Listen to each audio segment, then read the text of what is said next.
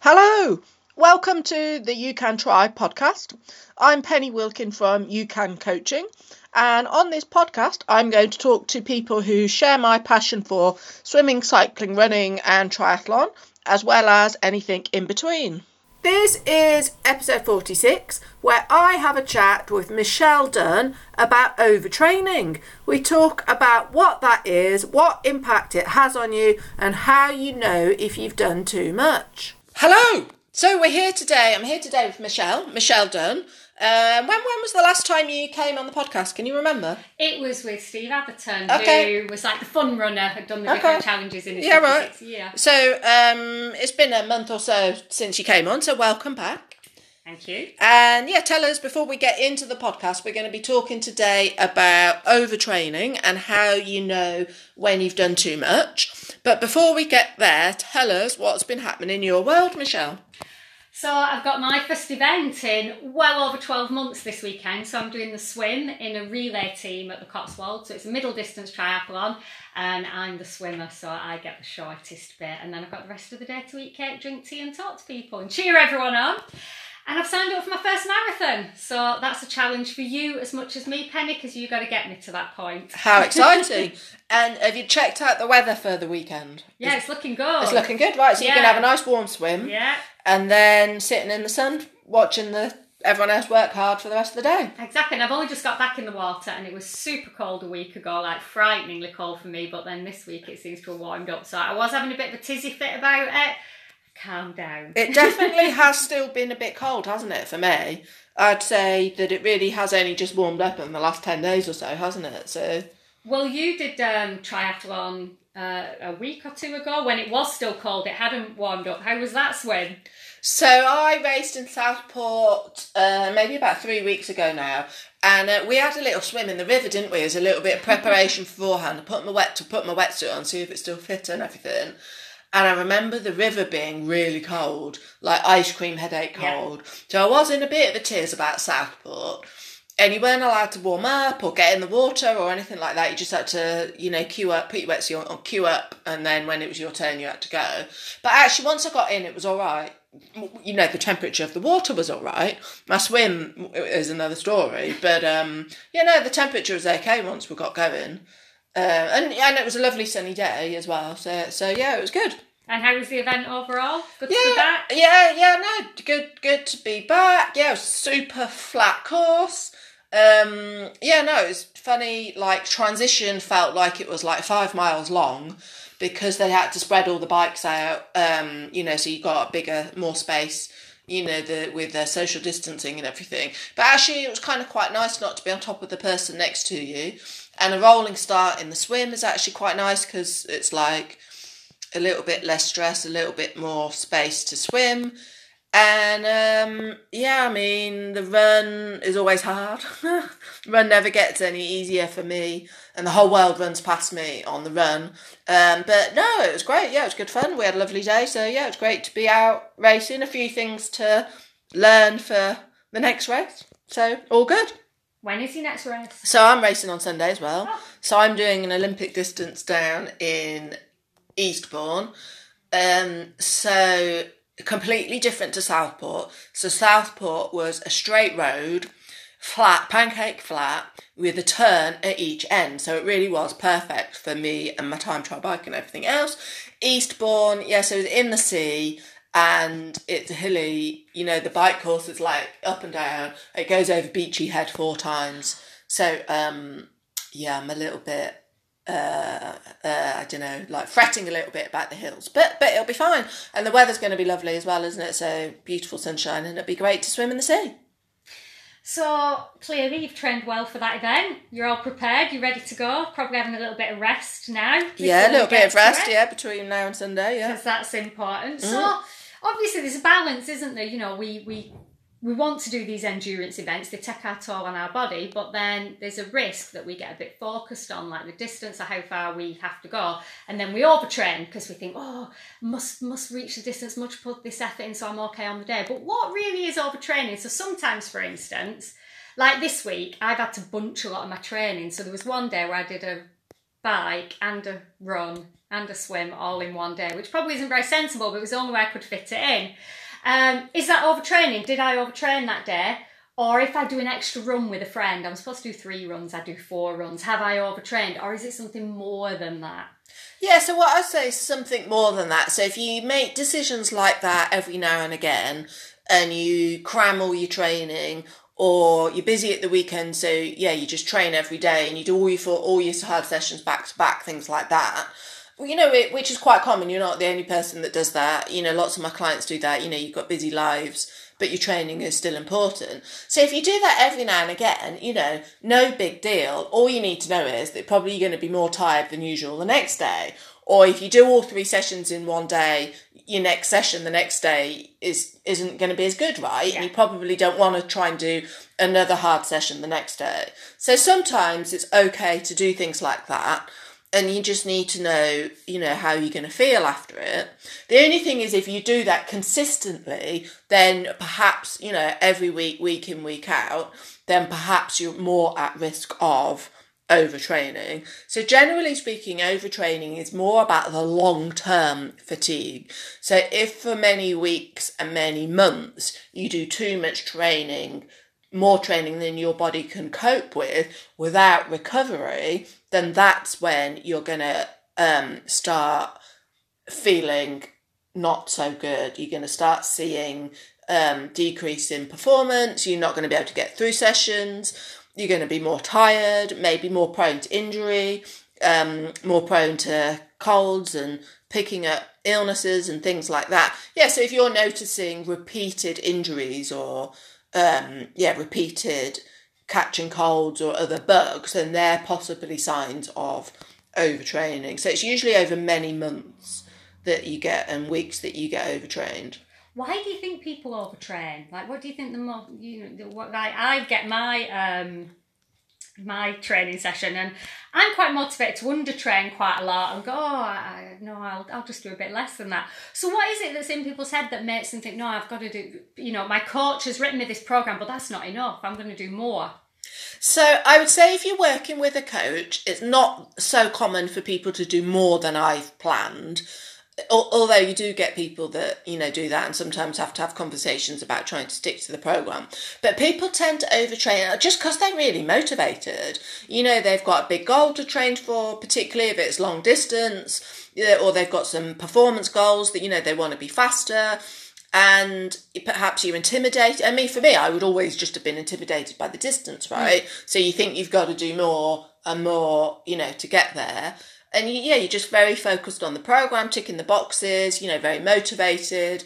And also it's just the idea that you want to work hard, more hard. You know, if you work hard, you get more results. You know, so there's something about that in training, isn't there? The idea of working hard, you know, no pain, no gain, right? Yeah. That kind of approach to it. And then it's not being able to take rest, so feeling guilty about having a day off or taking rest days is another a reason that leads people to overtrain. And so the other thing I was going to say was, you know, just it's easy to disconnect yourself from your body, and particularly in the Western world and with training programs, and you know, we're all motivated and driven to reach a goal. You just think about the program and the training that you've got to do, and you treat your body as a machine rather than going, well, actually, I feel terrible today, you know, or I'm tired today, or I can't get through that session. So you stop listening to your body and just push through. But of course, you know, the difficulty is about listening to your body, right? Because if I listened to my body, I probably wouldn't get off the sofa, you know. If I listen, I need a lot of sleep. And if I got up every day and went, I feel tired today, I need 10 hours of sleep, you know, I'd never get up and I'd never do any training. So it's kind of, you know, getting that balance, isn't it? And I mean, the other thing I would say is that for people, ordinary people like us who aren't professional athletes, right, we've got other lives, haven't we? And, you know, families, children, elderly parents, jobs, commuting, all sorts of other things. And it's easy to underestimate the level of stress that all of that contributes to your life. And then you add training on top of it. So maybe you're exhausted because of some other stress in your life. and you don't take that into consideration, and then you just keep pushing through with your training, or the training is the thing that makes you feel better from the stress, but you don't quite have the energy, to cope with it.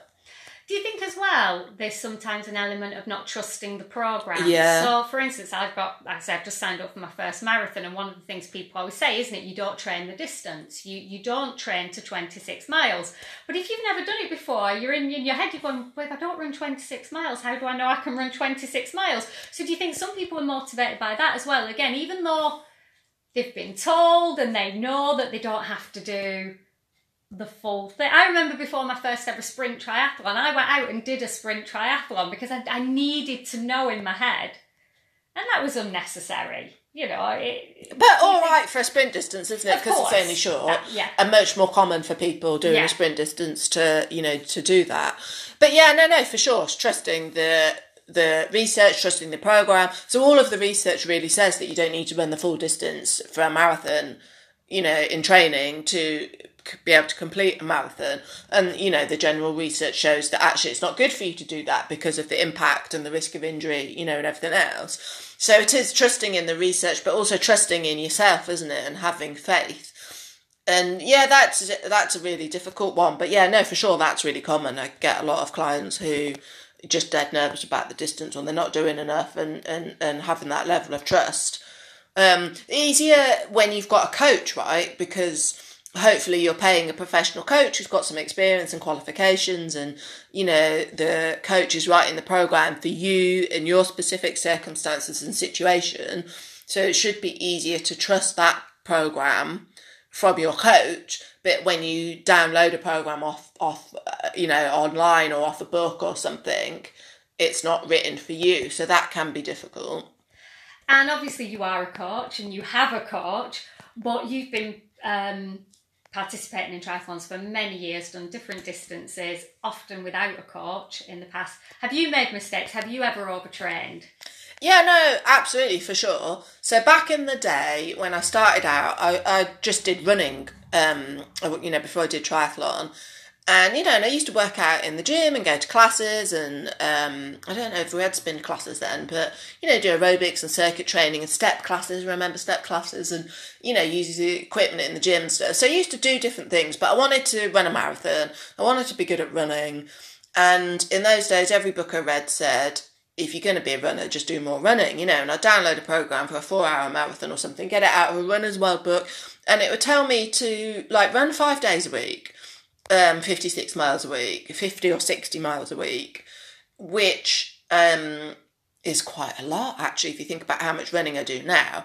But I'd consistent, and I'm not really built for running, and I would have my running form would have been even worse in those days,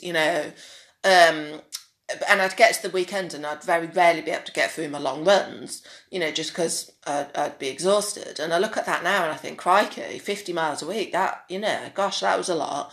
So there were some of my early experiences.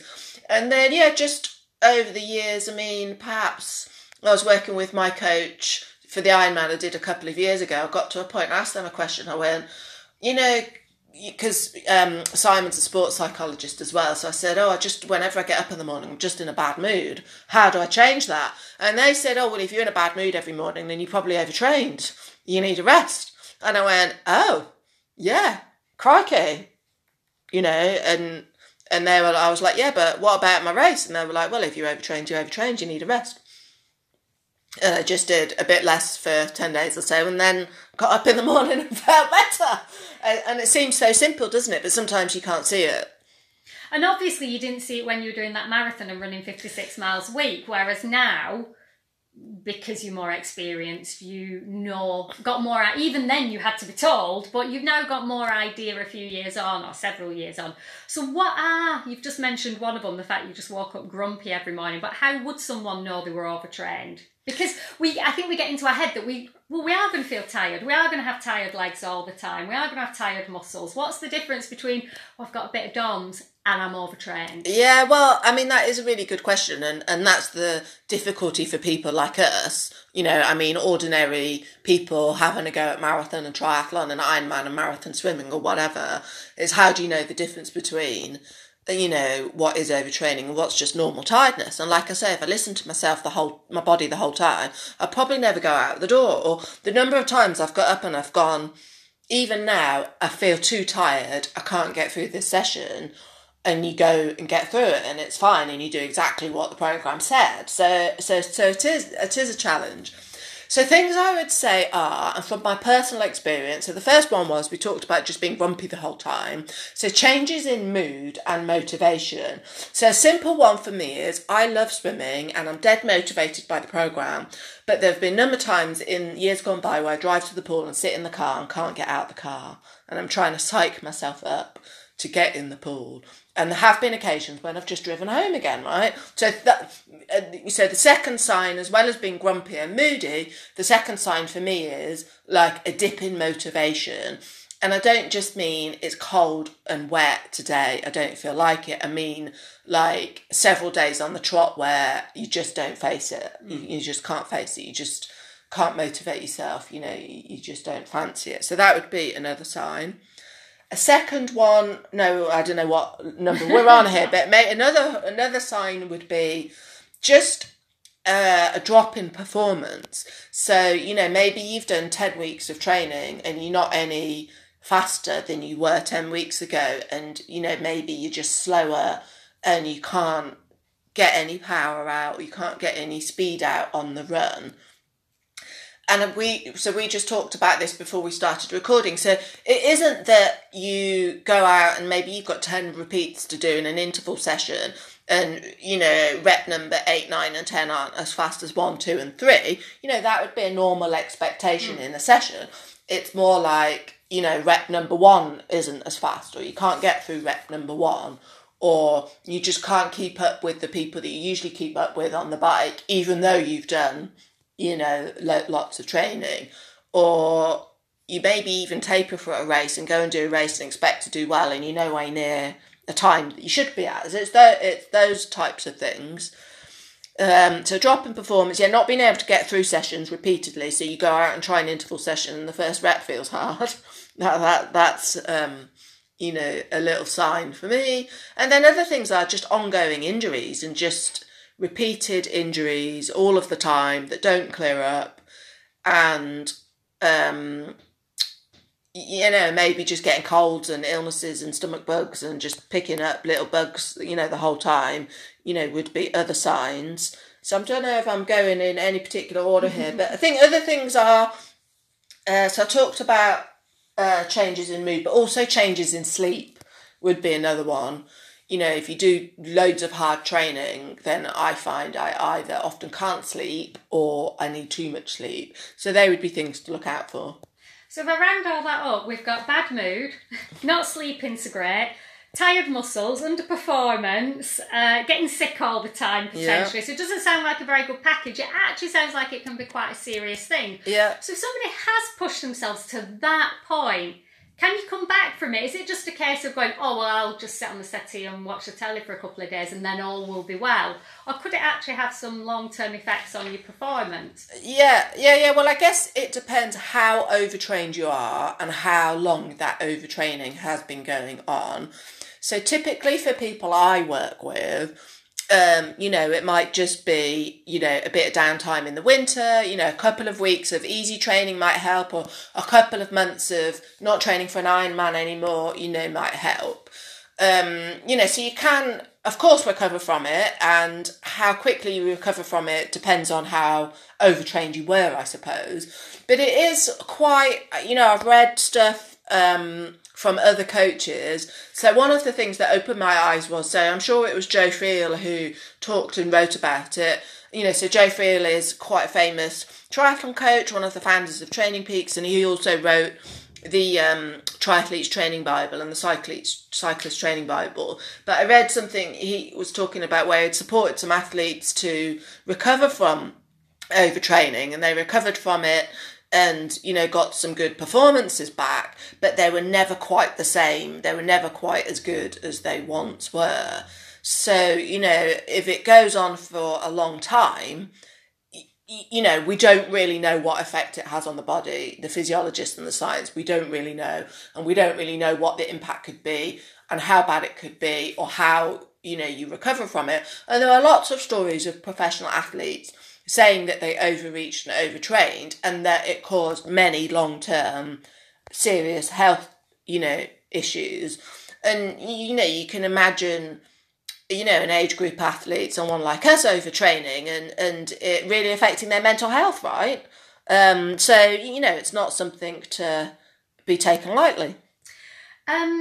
No, and like I said, a lot of people who do these endurance events, like I said earlier on, they're very goal focused and they're very committed and they want to train. And, I'm on a few Facebook groups where I quite often see people who put posts who literally train every single day and are actually almost unable to have a rest day because they see it as a failure, they see it as lazy, or they think they're going to lose something in that day, whereas I think the research shows you actually gain on your rest days. And there's a very fine line between commitment and obsession. Yeah. And how do you... what is the importance of a rest day? What does happen on a rest day? Why do we need them? Yeah, so when you do your training, you do some training, you add a bit of load, to create a stimulus, you add a bit more load to create more stimulus, etc., etc. But the actual adaptation occurs in the recovery periods. So if you don't allow your body some recovery, it won't adapt. And, the fitness improvements happen when you're in that recovery phase. So that's why, it's important. So I guess it's useful to understand how you plan and periodize and phase your training. So if you just do hard training days every single day, week in, week out, you never allow the time for recovery and adaptation. And if you just train the same every single day, you're never going to allow that. So you do need recovery and rest periods. Depending on what type of athlete you are, what your experience is, how much training you do, your rest and recovery days will be different. So I will quite often train 7 days a week, quite commonly, but my rest day might be yoga or a technical swim session or whatever. And I've built up to training 7 days a week. And it isn't that I train 7 days a week in, week out, month in, month out.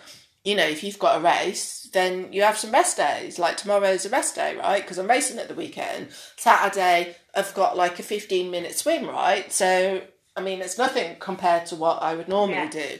So, it just varies. And so, you could also imagine a professional runner, an elite runner would run most days of the week. But, they might do a hard session and their recovery day might just be a 40-minute easy run, but they're a professional runner, so that's what they can cope with. So your rest and recovery days very much depends on who you are and what you do, but you do need to schedule them in. So see, I'm the athlete at the other end of the spectrum. I have no problem taking rest days. No, I'd take more rest days if I could. But then that brings you to sort of the other, there is a flip side of this coin, isn't it? Which is, how do you know... When you said earlier, you go and you go out, you've maybe got 10 intervals to do. If you're in my sort of sphere, if you're my type of athlete, it's very easy then to use overtraining as an excuse. I don't want to do this session particularly. It looks quite hard. I don't like the look of it. I'll tell you what, I'll go out. I'll maybe do a couple and then I'll go home and just go, I couldn't do it. How do you sort of know in your mind what is...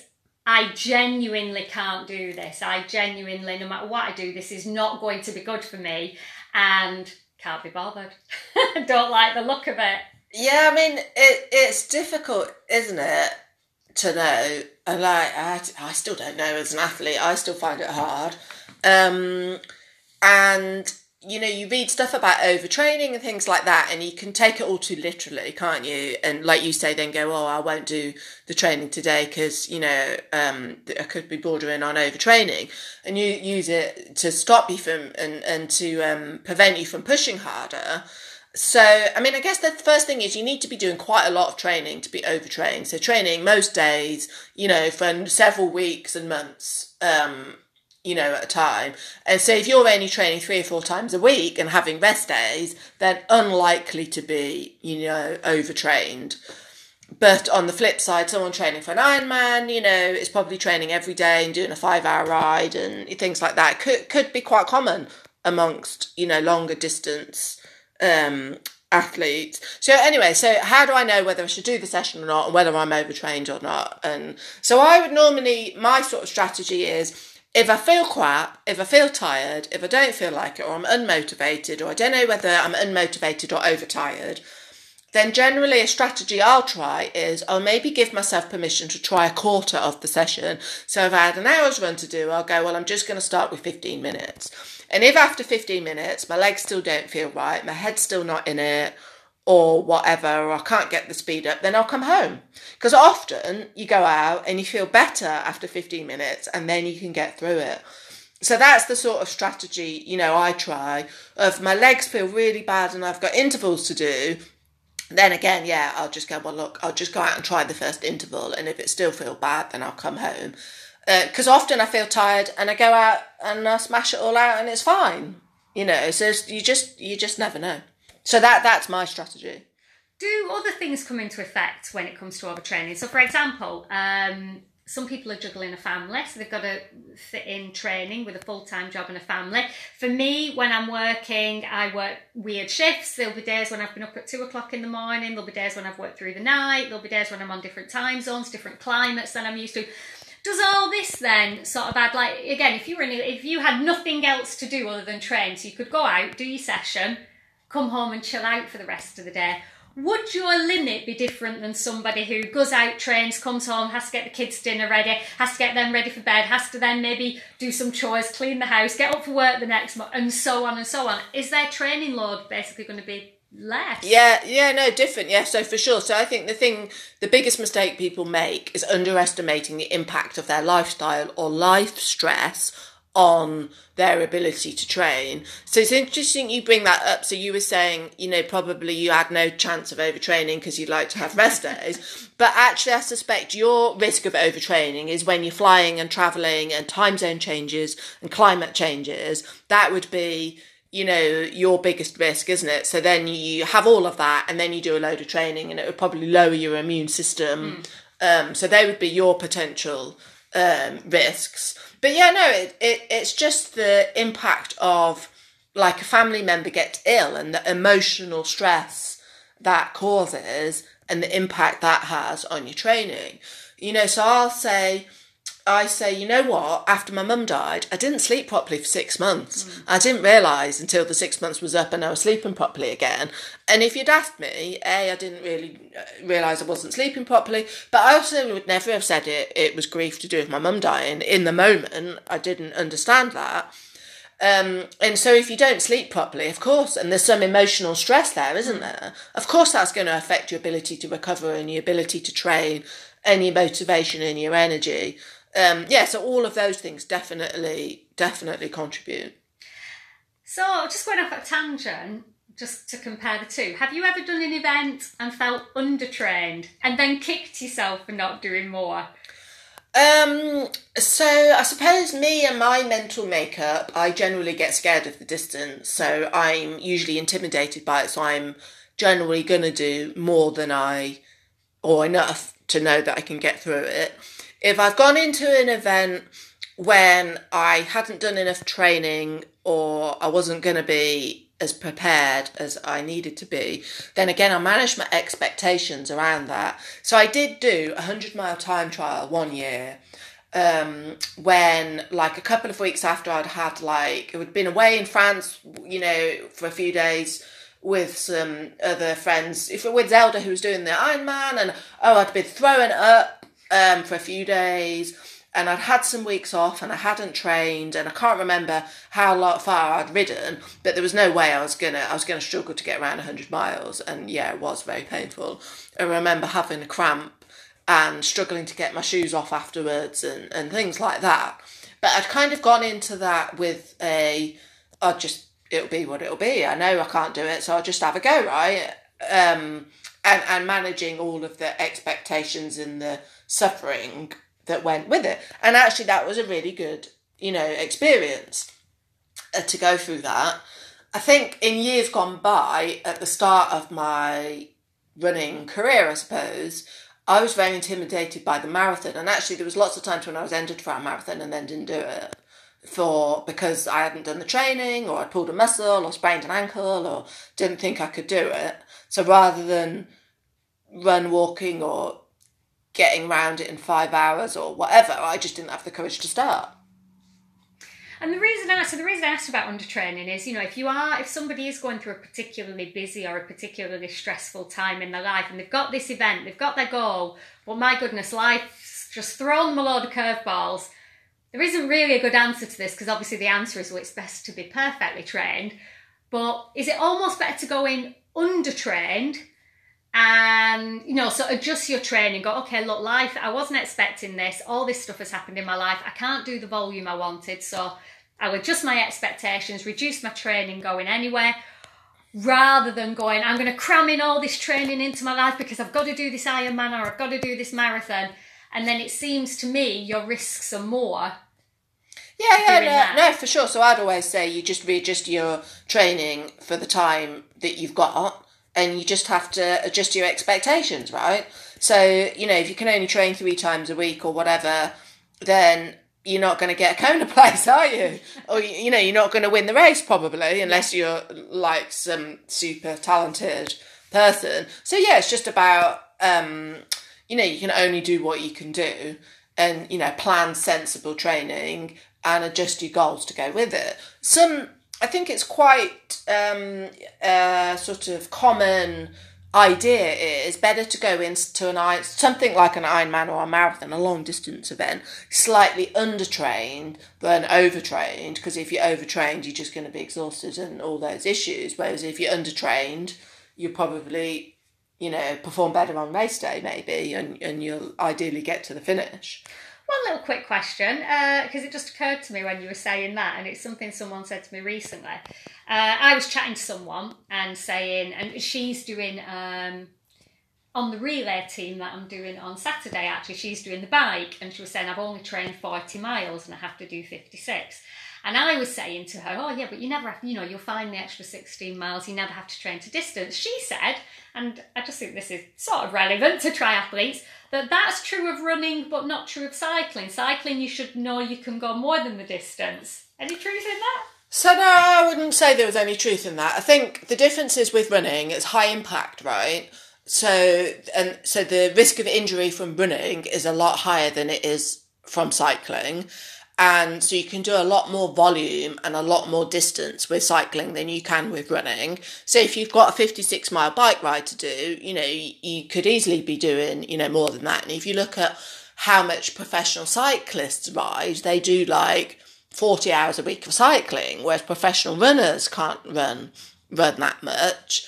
But it's the type of cycling that you do. So I don't train to distance, I train to time, right? So if I go out on a 3-hour ride and do a load of intervals, I'm very rarely at 56 miles. In fact, I did like 5 hours on the bike the other week. We went round the Outlaw course to just, do a recce and see what it was like. And at that time, the longest I'd ridden was 3 hours since I did Ironman Barcelona. So that's in 2019, right? The longest time I'd spent on a bike since then was 3 hours. And the furthest I'd ridden in that time actually was what I did at the Cotswolds, which is 55 miles. And that was last September. And there I am, I'm going to ride 80 miles, right?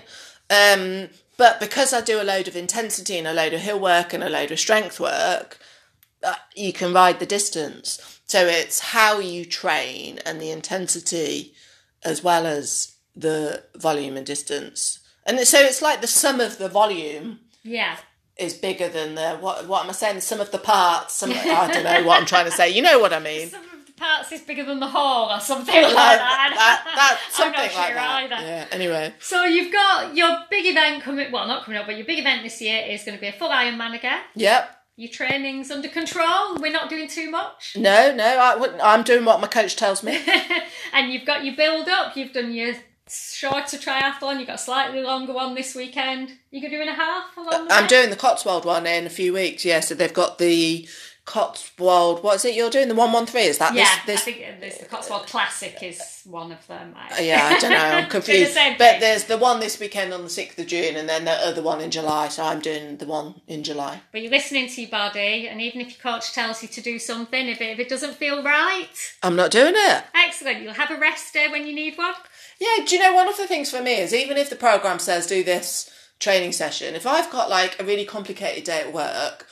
Do you know my working hours are a bit insane right now, just because of the availability of the pool that I use. So I actually teach on a Tuesday night until 10 o'clock, so I don't get home till 10:30, and then I need a bit of a wind down, so I don't go to bed till 11:30, which is like the middle of the night for me. I go to bed at 9 o'clock, right, if I can. And then, you know, the next day you've got work and other training to do. And so ideally you'd get up the next day and go to the pool and get your swim done in the morning. Well, you know what? I'm not going to do that. If I carried on doing that, that would quite quickly put me in a deep hole. Because if I don't get enough sleep, then that, causes issues for me. I can't compromise on sleep. So that's one thing that's happening for me at the moment. Excellent. So know your body, listen to your body, adapt where you need to, and you'll have a brilliant race day. Exactly. So, been good chatting to you. I've enjoyed, talking about it, and like I learned something when we talk about it. Yeah, good. So, thanks very much for coming on, and good luck with your race on Sunday. Thank you, and you. That's it, folks. Thanks very much for joining us. We hope you found some of that useful, and we'll look forward to you joining us on next week's episode.